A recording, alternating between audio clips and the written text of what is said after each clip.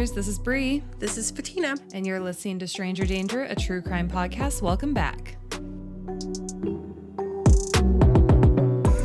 murder to me. Talk murder to me, baby. I think there's a podcast called that. I think there is too. Talk murder to me. After you said it. It makes me think of 2 Chains, but that's just me. 2 Chains? Oh, that was Mike Jones. Mike Jones? Whatever happened to him? I have no idea. Oh my gosh, that's like circa 06? Yeah, definitely. 05, 06? For sure, high school. Yeah, most for definitely. sure, high school. Most definitely. Okay.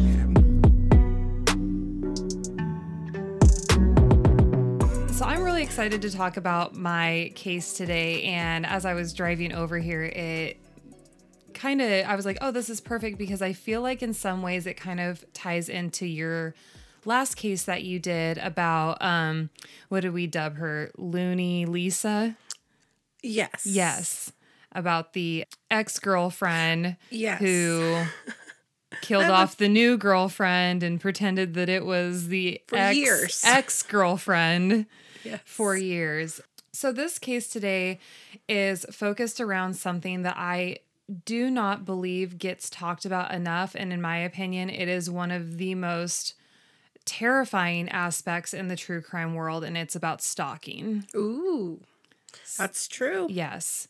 I have never been a victim of stalking. I mean, I've had exes show up unannounced at my place on, like one occasion or something like that. And that in of itself is like kind of jaunting. Yeah. And so to be victim of like a full-blown stalking incident is fine. It's petrifying. We're going to go through this case, and this is about a man by the name of Daniel Thompson, and he is the stalker. And I'm going to be giving you guys some statistics throughout this case that I think are just really kind of mind-boggling in just the fact that they even exist. So an estimated 13.5 million people are stalked in a 1-year period in the United States alone. Whoa. 13.5 million people. That's so many. And that's not even like the instances of how often the stalking occurs, like that's just the people that are affected by it. And most of these statistics that I'm going to give to you come from the Stalking Prevention Awareness and Resource Center. Okay. There's a bunch of other really good stuff on there. So if you're interested in looking more in depth to some of these, I'm going to be bringing up a few key ones that tie specifically into this case. It's crazy, and crazy that it's really not that hard to believe that stuff like this happens as often as it does, especially in our world of technology nowadays. Oh, yeah. I think that just opens up the floodgates to a whole new avenue of how these situations can be carried out entirely, carried out in part, used as a tool. Right. I mean, you even look at like catfishing, somebody could totally be disguising themselves as somebody else and you have no idea that it's this other person. Yeah, I think social media and internet and technology in general has opened up, I think, a lot of how it starts. Sure. Too, or the first contact. Mm-hmm. So yeah, that's why that number's probably so big. It's huge. So to talk first about Daniel Thompson's upbringing. He grew up in the Midwest. He grew up in Kansas, a typical little small town. Everyone knew each other. No one locked their doors. Just that really comfortable, quaint, small town living. He did have a hard time early on in his life building relationships with people because he said that he just didn't trust people. He doesn't really give like a whole lot of specifics for why this lack of trust existed, but he does identify that he was diagnosed with PDD at 12 or 13 years old, and this is part of the autism spectrum.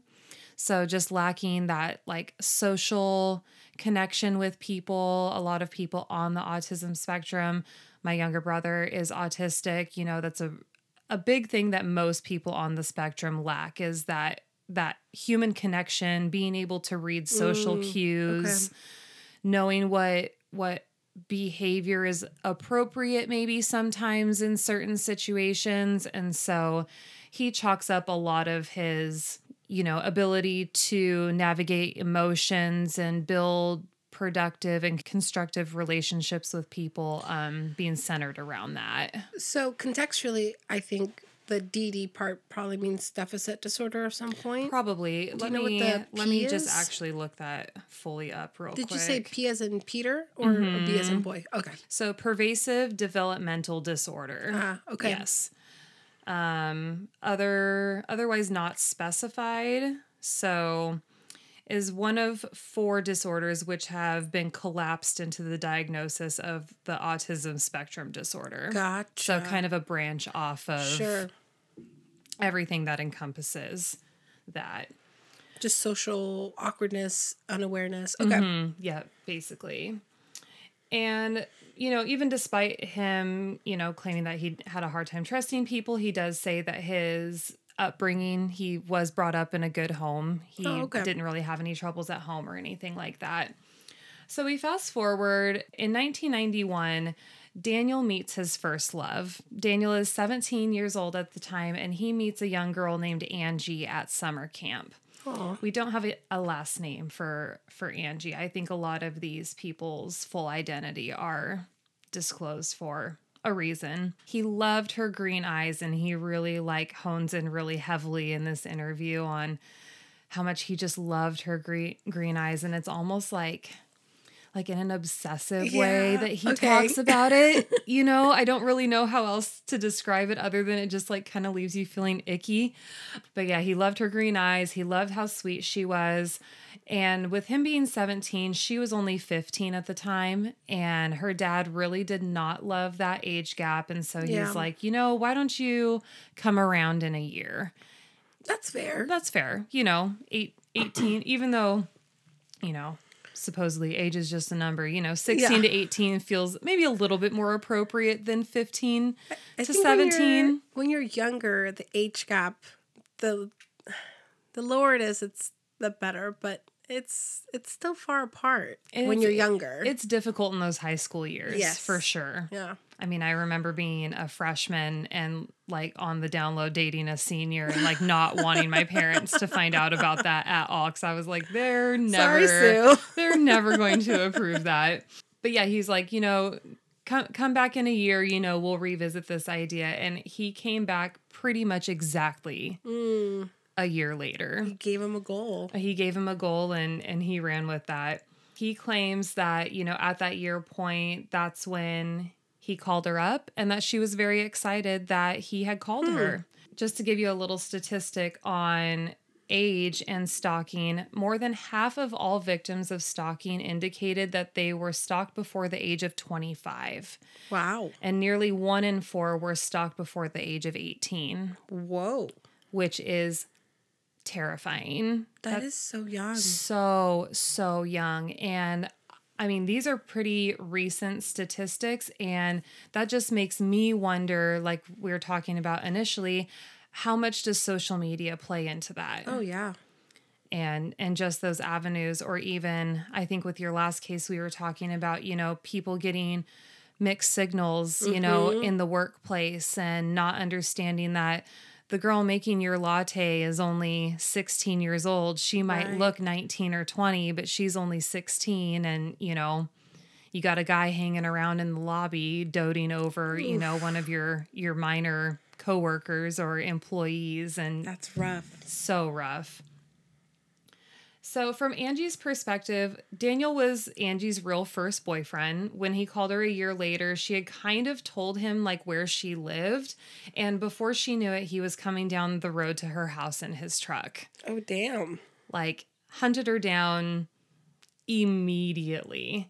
And she really did like him when she first met him. And at the beginning of their relationship, it was very, very normal. But as time went on, he started to get more possessive. Which is probably one of your first red flags for many, many reasons and where a relationship is going to start to become unhealthy. He would call her all hours of the night. If he wasn't able to get a hold of her, he would send friends to get a hold of her to find out where she was and who she was with. He would show up where she was at, all of that kind of progressive behavior. And that really started to concern Angie's parents. I mean, rightfully so. You got your daughter's boyfriend calling all hours of the night. I'm sure she's probably disclosing to her parents at this point, hey, like, he's kind of being a bother to me. He's showing up at places where I'm at. I don't really feel super great about this, but nothing had really gotten like super serious yet. It was just kind of that beginning love, possessive behavior. And she does say, at this time in my life, I just thought that this is what love was and this is what a relationship is. And I think that's why a lot of the statistics say it happens a lot in younger people, because this is their first experience, their first interaction of a relationship a lot of the times. Yeah. And they don't know the difference between what's a healthy relationship and what's not. Absolutely. So if at the beginning they start getting love bombed, they think that's normal. They, to a certain extent, they feel loved. Right. Cared for. Right. Attention's being given, and it gets confused. Absolutely. Yeah. You're like, oh, I'm supposed to be getting this much attention. Right. My boyfriend should want to call me this much. My boyfriend should want to spend this much time with me, or girlfriend. Right. This totally goes both ways. So yeah, I could just understand that being so confusing, and especially within a first relationship at 16 years old. So with Angie's parents, kind of starting to draw concerns around all of this, they set parameters around the hours of when Daniel could call or be around the house. But this didn't stop Daniel at all. He was determined to the point where he would even sneak in through the doggy door of their house. What the fuck? Yes. And Angie would wake up in the middle of the night to him standing over her in bed and waking her up. Absolutely fucking not. No. Get a smaller doggy door. Or block it. Wow. Yeah, that would be so scary. I mean, phone calls and like showing up is one thing, but then you're like waking up in the middle of the night to someone standing over you. No thank you. Can't even respect the dog's space. Yeah. Absolutely not. Exactly. And so the vast majority of stalking victims are stalked by someone they know. 40% of these victims are stalked by a current or a former intimate partner, and 42% of these are stalked by someone who is an acquaintance. So that could be a friend, that could be the customer at your work, someone who you're friends with on social media, but you don't know them. So, I mean, that makes up 82% of stalking cases is that these people know the person. They've had some kind of interaction, whether they realize it was romantic or not. Exactly. Okay. Yeah. So time moves on, and Daniel and Angie do develop a more serious relationship into their adult years. So we fast forward to 1996, and Angie and Daniel do end up getting married. They have 3 boys together. What? Yeah. Yeah, they start a full-blown family. Him standing over her bed did not scare her off? She thought it was love. Oh, shut. She thought it was love. I have no other explanation than that's how she was reading. That's heartbreaking. It really is heartbreaking. I mean, that's not love. I most definitely did not have relationships and things figured out when I was 16 years old, but I can't really confidently say that I would stay with somebody if they showed up standing over me in the middle of the night. And no. Mm-mm. I think that would have been pretty much a deal breaker. Oh, let me tell you, my parents would have said, absolutely not. You're not talking to that person. Yeah. There would have been fits thrown. But also my parents would have been like, absolutely not. Yeah, that's not happening. There's no breaking into my house. Yeah. So despite all of that, they do get married and start a family together. Wow. And at this time, they were really happy. Although after time in this young marriage, things did eventually start to unravel. Daniel develops this temper.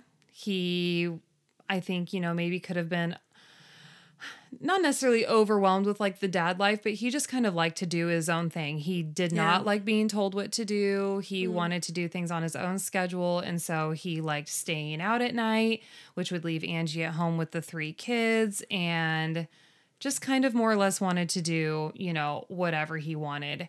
And Angie says that things really start to progress at this point and that the violence from Daniel to Angie started small and escalated. So some of the first things that started to happen is if they were arguing and he was mad at her, he would make her sleep on the floor and not in the bed. No. He would get angry and throw things, just kind of, again, some of those next red flags to keep an eye out for.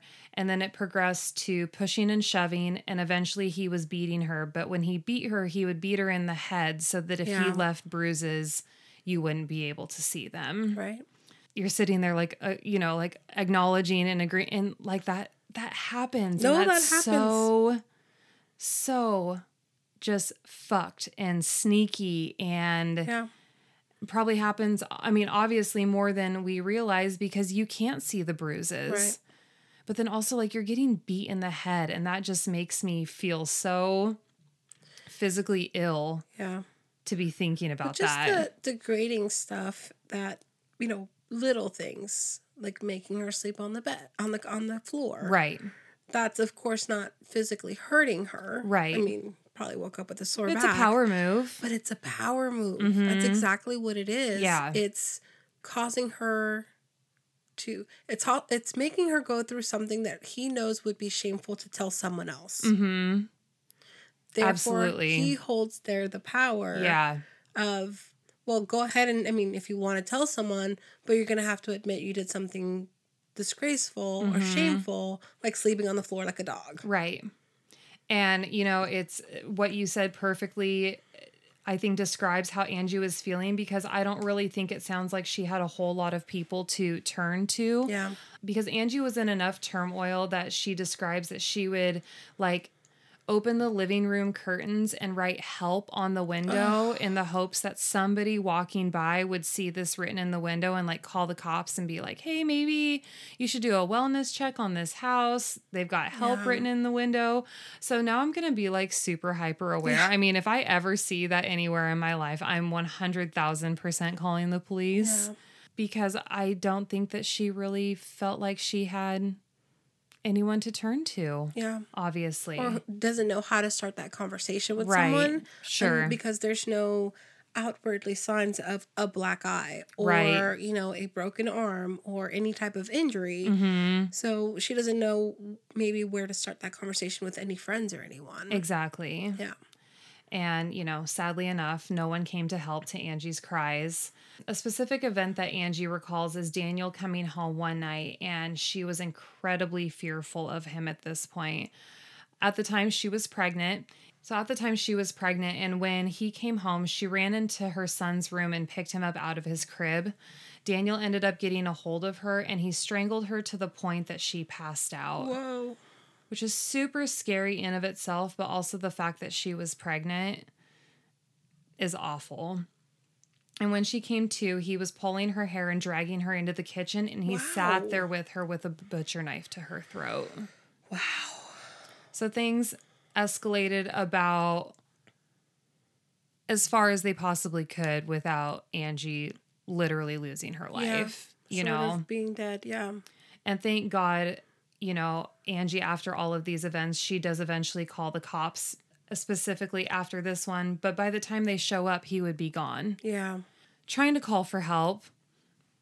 But if he's not there, there's not really a whole lot they can do. And I just have such strong feelings, especially, I felt them before, but I feel them even stronger now after looking through this case specifically. And I know that this happens a lot, but I just feel like there's not really a whole lot of support for victims when they find themselves in these situations. Stalking and domestic violence. Right. Because if the perpetrator or whatever isn't there, it just kind of seems like there's not a whole lot they can do. It's a very delicate situation. And I think that, our police or police in general, when they respond, if they get a person who has any predisposed disposition on domestic violence, if the perpetrator is not at the scene, a lot of the times the victim is asked in a way where, unfortunately, they're made to feel that they are going to be hurting the perpetrator's life by either pressing charges. Right. Or they're just because depends on how the conversation happens, right? But if the officer is not delicate enough to ask, what happened, it turns into a he said, she said type situation. Exactly. Or maybe the victim is interrogated incorrectly and they're now feeling maybe I'm blowing things out of proportion. And I'm remembering things incorrectly. Yeah. So it's a very delicate situation, but without the person there, it's her word against his, and Exactly. there's no two sides of a story, and there's no perpetrator. Right. And they can't do much. Yeah. It's so frustrating. And if he's not there and they said, was there anything else you want us to do? Well, no. And, there's no reason to hunt him down. Right. Yeah. Absolutely. TV is crazy. It really, really is. So in 1999, after nearly 3 years of this kind of abuse, Angie did end up taking out a restraining order, and this prohibited Daniel from entering their home. And, again, on that same topic, like, I don't feel like these really provide any sort of protection.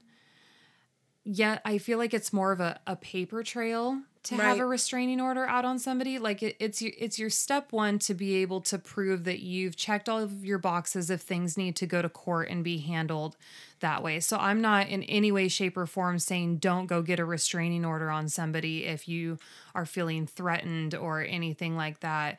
But the paper itself doesn't build the wall. Exactly. It doesn't build a physical wall between you and the person. So it's just, a social way to say, I don't want this person near me. Should I shoot him because he comes in my door? I did what I could. Right. I mean, it that's like you said, it's a paper shield. Exactly. Yeah. So again, if you're finding yourself in a situation like this, I absolutely 100% support you in going and getting a restraining order for sure. I just wish that the initial one itself provided more protection than it can. Right. Sometimes. So 3 months later, in March of 2000, Angie ended up meeting a man by the name of Brandon, and she actually moved in with him. She moved in with him and her 3 kids. And Daniel ended up finding out about Angie and Brandon's relationship, and this did not settle well with him at all. According to him, he was trying to do everything that he could to salvage their relationship. And I think that's kind of a skewed perception on his part. I mean, I think that he absolutely knew that what he was doing was not healthy or okay, but, he has this perception that what he was doing was trying to salvage their relationship. And he was so distraught during this time that he was even telling himself, I'm seriously going to end up killing her. What? Yeah. He was furious, and I think kind of lost in this skewed perception of reality and really navigating what his actual behavior was projecting on her. And 1 in 7 stalking victims do end up moving as a result of their victimization, and 29% of stalking victims fear that it will never stop. I'm surprised that 29% is as low as it is, because I can't see how more people wouldn't be fearful that, oh my gosh, is this ever going to end? But 30% is still pretty high. Yeah. And that 1 in 7 feel like they have to move. And I thought that would be more. I kind of thought it would be too. I mean, I think there are somewhat different levels of stalking. Yes. I'm sure people that truly are fearful of their lives and, have someone physically showing up and threatening them are like, okay, my only other option is to relocate myself. So still in 2000, we jump forward just 1 month to April. Angie experienced the extent that Daniel was willing to go to carry out this revenge of finding out about her and Brandon's relationship. Her and Brandon were home watching TV one night, and they could hear someone walking around in their kitchen. There was a long hallway from where they were watching TV, and Brandon actually caught a glimpse of Daniel's shoulder. And at that point, Angie instantly grabbed her cell phone. She turned it off, and she thinks that Daniel heard her turn her cell phone off because he kind of like, they could sense that he like paused for a minute, and then he left and he went out the front door. Whoa.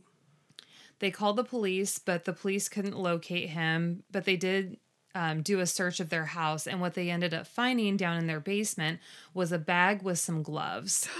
And Angie also had one of those butcher block knife sets in her kitchen, and what was missing from that was a butcher knife. Of course it was. They did end up finding Daniel eventually nearby, and he had the butcher knife on him. What? Yeah, he kept it on him. He didn't dispose of it, and he was arrested, and he was charged with burglary. Okay. For stealing the knife. Oh. I understand that may have been the easiest crime to prove in that situation because you have someone being like, this is missing from my home. Okay, we found the guy. He has said item that's missing from your phone, from your home. I get that. What about But more should have been done. The fact that they found a bag and gloves down in their basement and that he had obviously entered their home, is that not, I mean, there's burglary, yes, because he took something, but also breaking and entering. Right. And violating the... I don't know if the restraining order carried on to her new residence because it just prevented him from coming to, from what I understood, it prevented him from coming to their old home that they lived in together. Not a certain feet away from her. Not that it indicated from what I could find. Okay.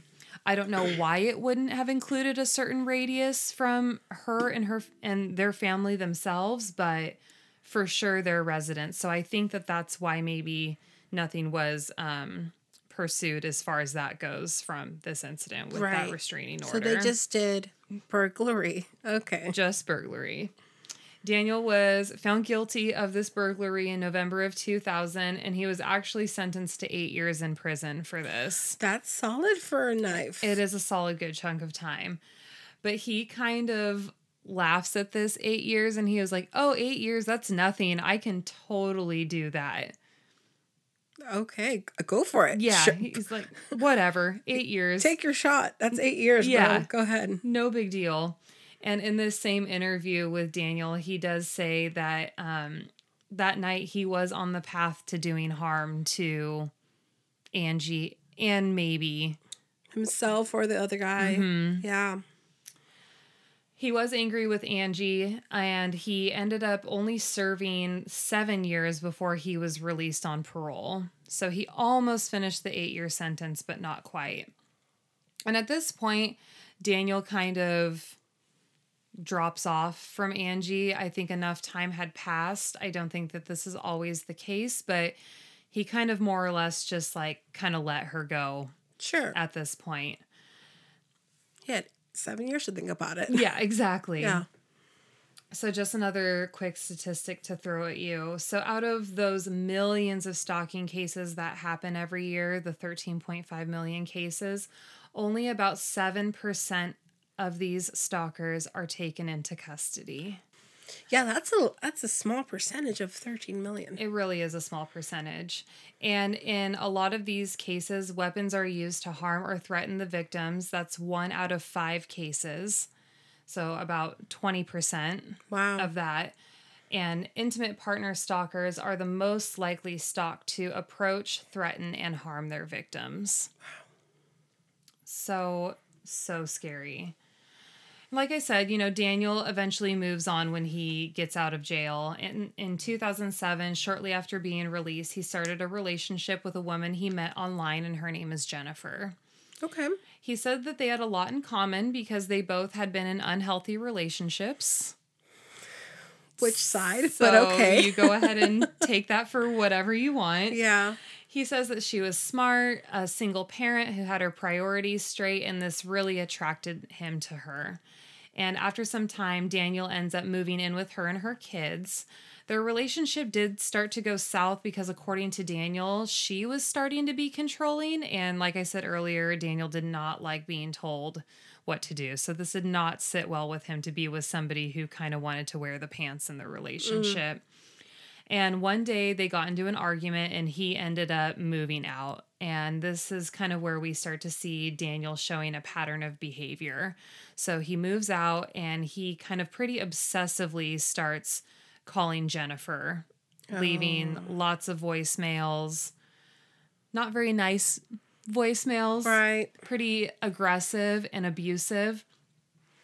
And on February 25th, 2008, Jennifer ends up making a phone call to the local police at around 1:30 in the morning.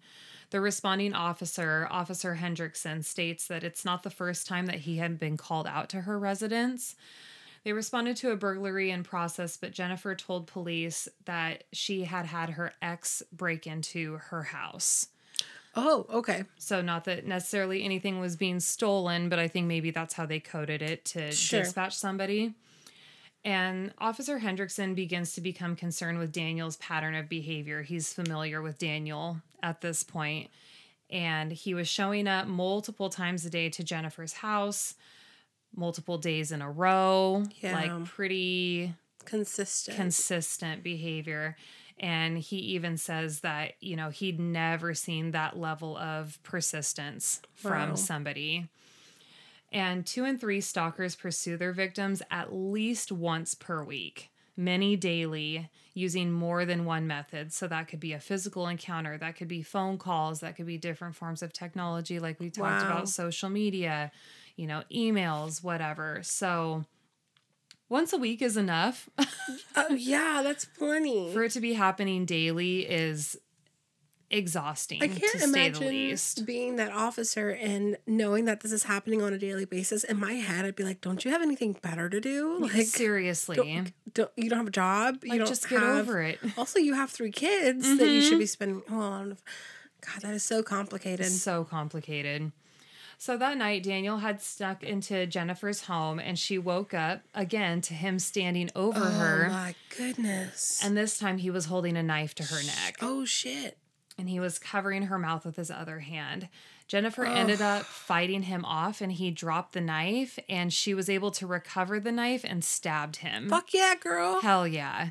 And Daniel fled from the house after that. Oh, I was not expecting that. I know. So she really, really fought in this case. Officer Hendrickson located him nearby and he was bleeding a short while later after he had come to the house, and Daniel was transported to the hospital. Furthermore, he was charged that night with aggravated stalking and assault. Yes. He pled guilty to these charges in November 16th, 2009, but he was granted probation and released. What? He wasn't even incarcerated for this event. He was just automatically granted parole. For what reason? I wish I could tell you, because I mean, you would look in his file and obviously see, okay, this guy has had a restraining order put against him before from a previous partner. We've gone out to this specific location multiple times. It's an issue. It's an issue. It's not a one-off. No. It wasn't a snapped kind of moment thing. No. No, this guy has an obsession that was literally almost deadly. Absolutely. And could have been deadly in more than one occasion by this point. Probation? Just probation. I know. It's infuriating. I'd be pissed if I was her. So pissed. I would be down at that courthouse. So pissed and then so scared. Like this is a situation where if I was Jennifer, I would definitely be feeling like I needed to uproot my life and go move somewhere. Because 100%. if somebody already broke into my house and woke me up in the middle of the night holding a knife to my throat, I'm probably not living in that same town or state or even that same side of the country anymore. If my government isn't going to help me by taking the problem away, I'm going to get away from the problem. Absolutely. Especially when it's that severe. 100%. So with Daniel's last victim, unfortunately, Jennifer would not be his last victim, and he would end up meeting another woman on the internet, and her identity has been kept completely anonymous. Okay. I watched a documentary episode that covered pretty much a majority of this, and then when I looked up stuff online trying to see if I could find her identity, she's been left out of it. So, do we give her a name? Just we know what we're talking about. We'll call her Becky. Oh, Becky. Yeah. Okay. With the good hair. The good hair. With the good hair. Exactly. So Daniel and Becky dated very shortly, but with his hot temper, she broke up with him really, really quickly. Oh, good for her. Yeah, she was not having it. And after they split, Daniel had been stalking her around town and was pretty immediately threatening her. He was trying to keep tabs on her, find out who she was with, doing that whole thing. And in August 2010, I believe this was about 2.5 years after the incident with Jennifer, police in St. Clair County, Missouri, responded to the scene of a break-in. When police arrived, Becky is hysterical and there is blood all over her house. Wow. Police come in and they find a man lying in her bed with a stab wound in his chest. And this is the body of 27-year-old James Raymond Vale, and he became Daniel's last victim. Oh, no. James and Becky had met that night and went back to her place. They checked the front door to make sure it was locked before they went to bed. She says in a police interview afterwards, they ask her, was the front door locked? She's like, yes, I locked it. And I even think that he checked it before we went to bed that night. And after that is when Daniel had broken into her home. Becky thinks that Daniel was outside of her house watching them the whole time. She was taken down to the police station for her statement and identifies Daniel as the man who had killed James. And you know, this 100%, not just in like the long run of his history, but in this specific situation, this totally could have been avoided. Prior to the murder, police had been called out to her house on 2 or 3 other occasions, you know, pretty similar to Jennifer's situation, it sounds like. And just the day prior, they had a discussion with him about carrying a knife down to her home when he had shown up one day. Why they didn't do anything then, I have no idea. If he was showing up at her house with a knife. Like, I would consider that to be pretty threatening behavior and would do something about it, but maybe she elected to not press charges. I don't know. And this is the first time that Daniel gets eyes on James, and Becky claims that Daniel was furious and he just had like this really, really dark look in his eyes. From Daniel's account, she was the target that night and he didn't even know who James was and that they were seeing each other. But we kind of know this to not be true because he at least got eyes on James in the day part prior to this. He claims that when he went into the house, the guy was there and he felt a surge of emotion and just felt, you know, to hell with it. He claims that it was pitch black in the room and he misjudged his distance, and that's when he stabbed James. And Daniel was arrested for the murder of James Vale. Wow. So whether or not James was his actual intended victim or not, Daniel finally reaches the point of rage far enough to where he does carry out a murder. Right. My head works in weird ways sometimes, and I'm thinking maybe in his own demented way, he was thinking, if I kill this guy, maybe I'll get a couple of years in jail or prison, but there'll be no one in Becky's life and I can once again enter. Right. Leave her alive. I think that sounds like a much more likely option than that it was so pitch black that my distance was misjudged on who I was stabbing in the bed. Yeah. It's not very believable. Mm-mm. So when it comes to his sentencing, in October 2011, Daniel goes to trial for James's murder, and he was found guilty of second-degree murder and waited 8 weeks to be sentenced. I guess I kind of agree with second degree murder in this situation, although I think one maybe could make the argument that it could have been premeditated for first degree murder, but my guess is maybe they felt like they would kind of get a slam, a Right. home run conviction Right. just going for second degree. He is currently serving a life sentence in Jefferson City Correctional Center in Jefferson, Missouri.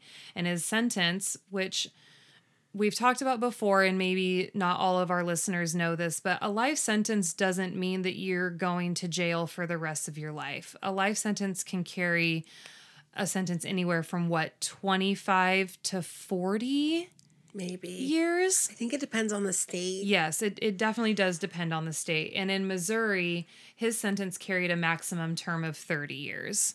And maybe it also depends on the crime in which you're receiving a life sentence for as well. So in 2011, he was sentenced a life term with a maximum of 30 years, and he will be eligible for probation in 2034. This would only be after him serving 23 years of that 30-year sentence.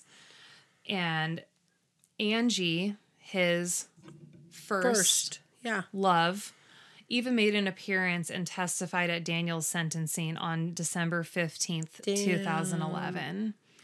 She has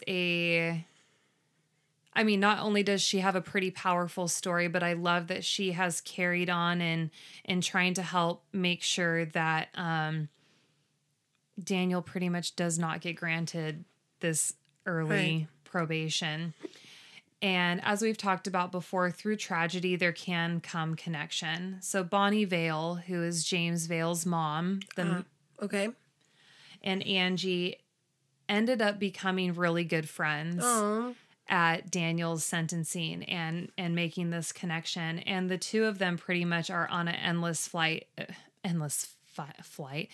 They're on an endless fight to make sure that Daniel is never released on parole. Angie talks about the very real fear of what he would potentially do if he ever was released on parole. I mean, even though they haven't had a whole lot of direct contact in a long time, I'm sure years later she's still very, very scared.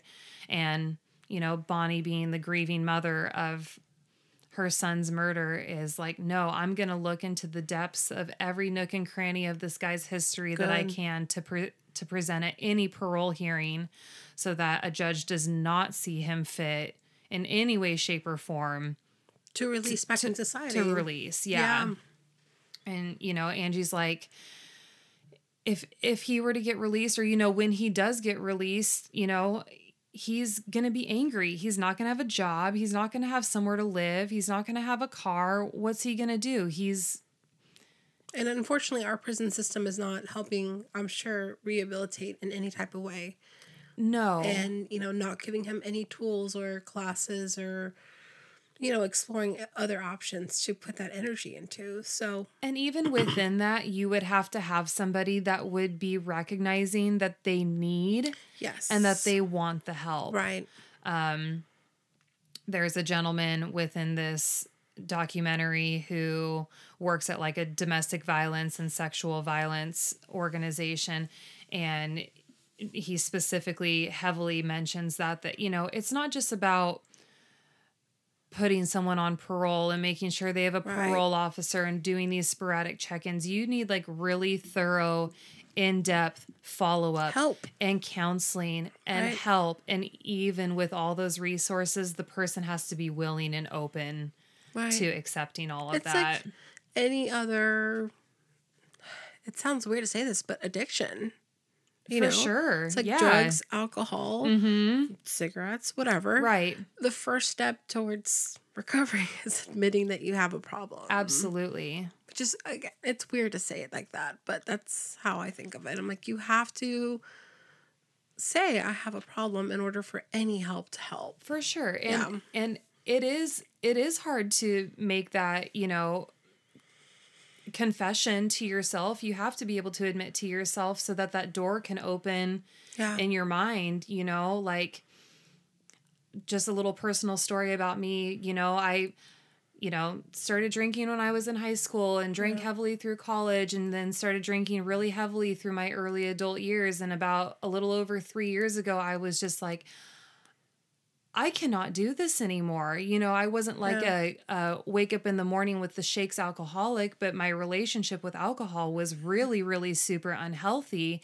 And it's super fucking hard if you don't meet, especially with alcohol, if you don't meet like all of these little checks down you have a problem, to be able to admit that to yourself. Right. It's like, hey, I go to work.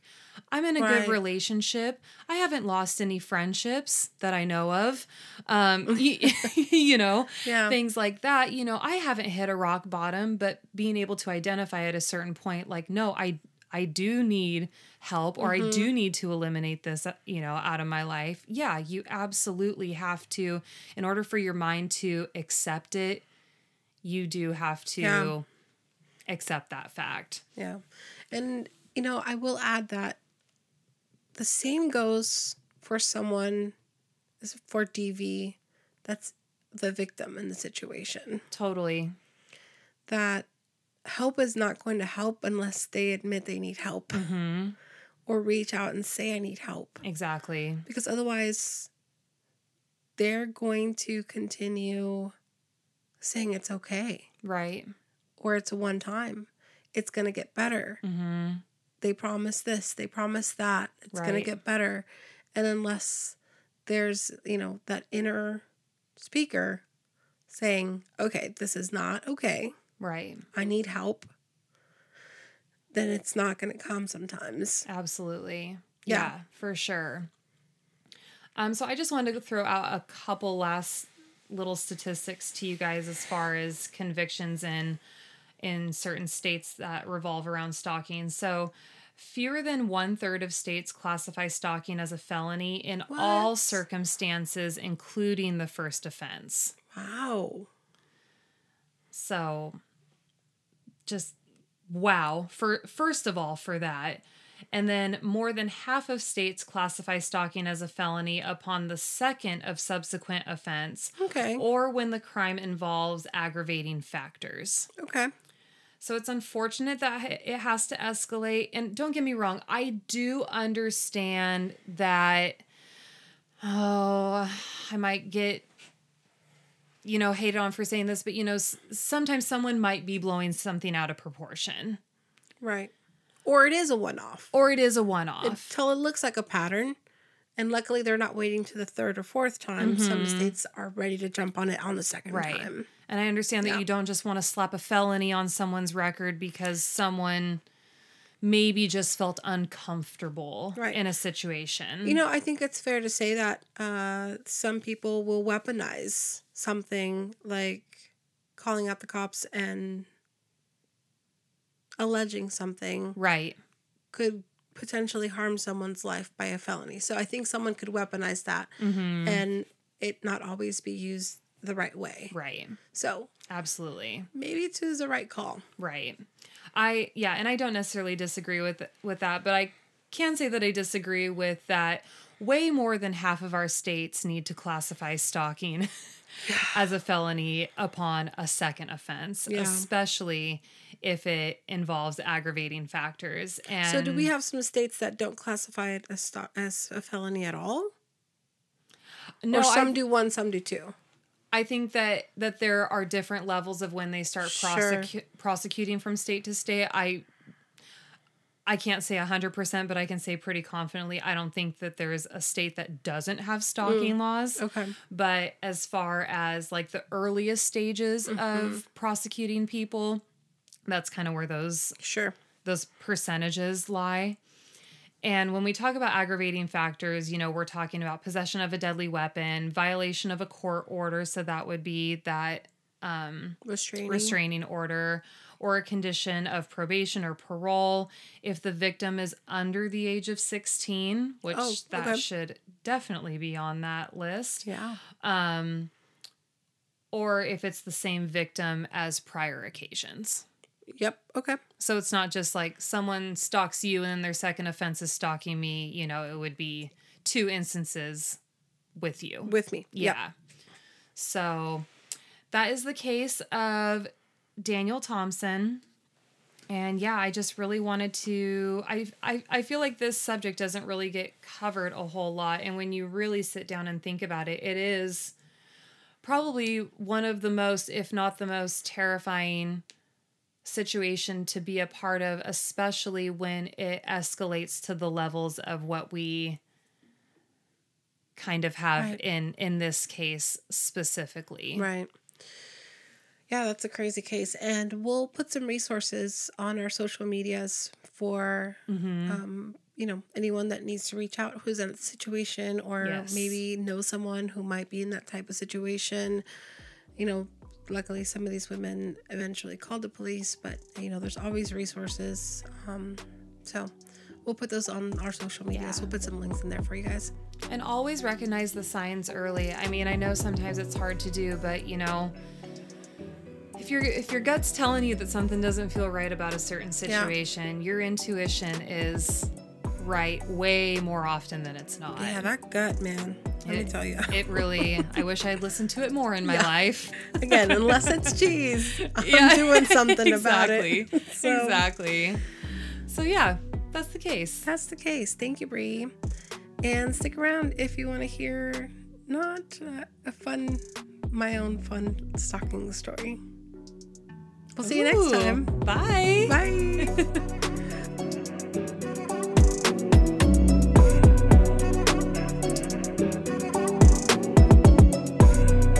So this is super random, and this is when I was working at.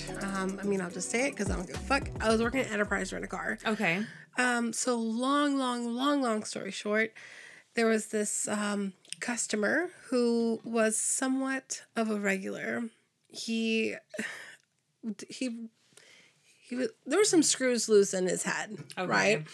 And we all knew him at the office by Skin Flute.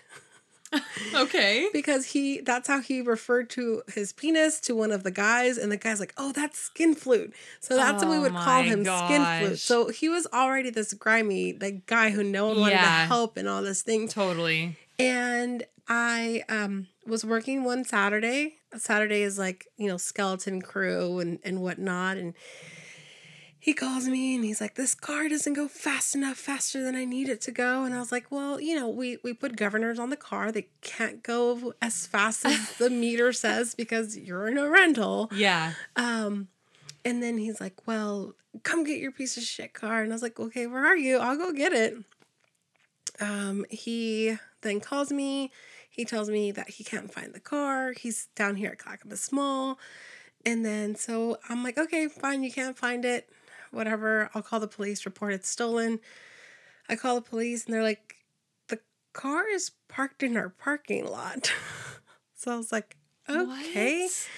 He's like, "Yeah, that guy came in earlier to make a police report of some sort, and he left the car here and walked away." And I was like, "Okay, well, we found the car. Fantastic." Yeah, weird. And he's like, and I was like, "Okay, I don't remember his name, but Skin Flute." I was like, "Meet me. I need to get the keys from you so I can pick up the car because you still have the keys. That way I don't have to pay a locksmith, get a new key, etc., etc. Save us like $500, save you $500. He's like, "Well, if you meet me down here, you're not getting these damn keys back. I have a shotgun in the back of my car," and da-da-da. Oh, okay, I was like, "Oh, that's cool." He's like, "I'll meet you at the car." I was like, "No, I don't want to meet you at the car where you said there is a gun." Yeah. And then I eventually I called the police and I was like, "I need an escort to come help me get these keys back." Yeah. So I did that. He threw the keys at my chest. It's a whole fun story. And then this was 2011-ish, 12-ish, whenever I started working at Enterprise. Yeah. And they, so wait, what happened at that point? So I got the keys back. Okay, so I got the keys back and, I had to charge him for his rental and whatnot.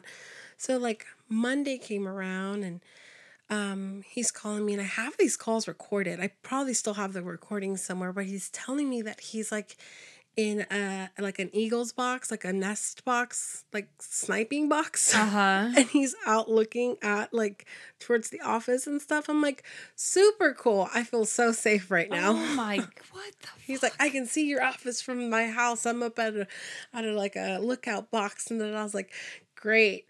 And then I was leaving work. Did he call your phone specifically? No, the office. Oh, okay. So that's what I was going to say. By the time that this phone call happened on Monday where he told me he had eyes on our office, I had already done some Googling and of course you did. I had already searched this Yeah, guy through and through. And a year prior, he had threatened the mayor of Gresham's life and he had been in jail for that. Oh, shit. So I was like, oh, this guy's legit. Yeah. As far as threats go. Right. So come Monday afternoon, leaving work, this happened early in the day. So I'm like, whatever, I'm laughing it off. Like, whatever, it's done. It's over with. We're not going to rent him a car. I'm driving home and he's bald, old, beat up, like Ford truck that he came to rent this other car in. And I used to work out in Gresham. Right. So that was like a good 7 miles, right? Mm-hmm. From where we used to live. And I used to just go down one road, right? Just Powell, all the way down to Gresham and back. And like 2 minutes out of the office, I was like, there's no way that's him following me. Oh my God. I was like, oh shit. Okay. I was like, okay, there's no way. And then, cars got in between and whatnot. I lost him for a little bit. But when I got 10 minutes from home, I was like, oh, fuck, there he is. And now he's on my ass. And then I didn't go home. I had the wherewithal to not go home. Oh, yeah, absolutely. So I drove past the house and I drove into the 7-Eleven that used to be on that corner on 82nd and Powell. And we're on opposite sides of a parking lot. He pulled into the parking lot, too? So he pulled into the parking lot behind me. Sorry. So I'm sitting in the car. I've locked the doors because I was like, if he gets out and walks to the store, I'm good. Right. I'll take off. Sure. No problem. Yeah. If he comes towards my car, same thing. I'm putting this shit in reverse, but he's out of his car, so I have some time to get away. Right. So both of the butts of our car are facing each other, right? We're opposite directions. He gets out of his car. He comes and stands behind my car to where he's looking at me in my rearview mirror. Oh my God. He's just staring me down. Have I not told you this before? I've never heard this story. He's staring me down through my rearview mirror, so I'm just staring at him in my rearview mirror. And then I was like, okay, I'm not going to hit him, but I'm shaking like a leaf right now. Yeah. And then he goes back to the passenger side of his car. There's movements in the parking lot, so I can't just like whip out and leave. He gets out a gas tank and a shovel from the front passenger seat and puts it in the trunk of his car, in the bed of his truck. Fatina. Yes. And then so at that point, I reverse the fuck out of there and I'm going to make a right onto 82nd. He gets in his truck, runs to the driver's side, gets in his truck and starts following me too. And then so I didn't go home. I made a loop to see if he would follow me again. And then he did. Oh so I called Kara at that point and I was like, how do I get to the police station by your parents' house? Yeah. So that's what I was driving towards too when I finally lost him. The one on 60th and Burnside. Yep. Yeah. And that's when I finally lost him. Unfortunately, and I will put this on the record, Enterprise, my company, didn't do shit about it. Wow. When I told them, hey, I had a customer do this, this, and this. Here's the police report. Here's what happened. I need to either temporarily move offices or need to do something else. For sure. Absolutely nothing. Wow. So that's my terrifying. That is crazy. It wasn't stalker because it didn't happen again, luckily. But he stalked me home that night. Yeah. Well, I mean, it's... Oh, my heart's racing just thinking about it. No, that is crazy. I've never heard that story before. Yeah. And good thing that you did have the wherewithal to not drive home, because it could have very well turned into a situation like that. Yeah. Wow. And mind you, I'm in like a skirt and some heels and a jacket. So I wasn't like ready to throw down. Not that I would have. I mean, I probably would have, but you know, it's just, oh man, my heart just starts racing when I'm thinking about it, because I'm like, okay, I think I did everything I needed to do. Yeah. But, you know, maybe I pissed them off maybe a little too much on the phone too. Oh my gosh. That is crazy. Yeah. Okay, well, if you feel like someone's following you and you're on your way home, don't go home. Don't go home. Don't go home. Either go to a public station or a public place, or a police station. Yeah. Wow. Yeah. That's crazy. Well, nice segue into that story. I'm so sorry that happened to you. Oh, it's okay. It's a fun story. I have a bunch of Enterprise stories that are just so fucking crazy. I'm sure. Yeah. My favorite's collecting, you know, overdue bills from strippers on Saturday mornings, all in ones. Yes. They're past due $200. They're like, oh, sweetheart, here you go. I'm not overdue now. Don't worry about it. A stack. Exactly. Oh, shit. That's funny. Okay. Sounds good. Yeah. Don't be a stranger. We'll catch you next week. Bye. Bye.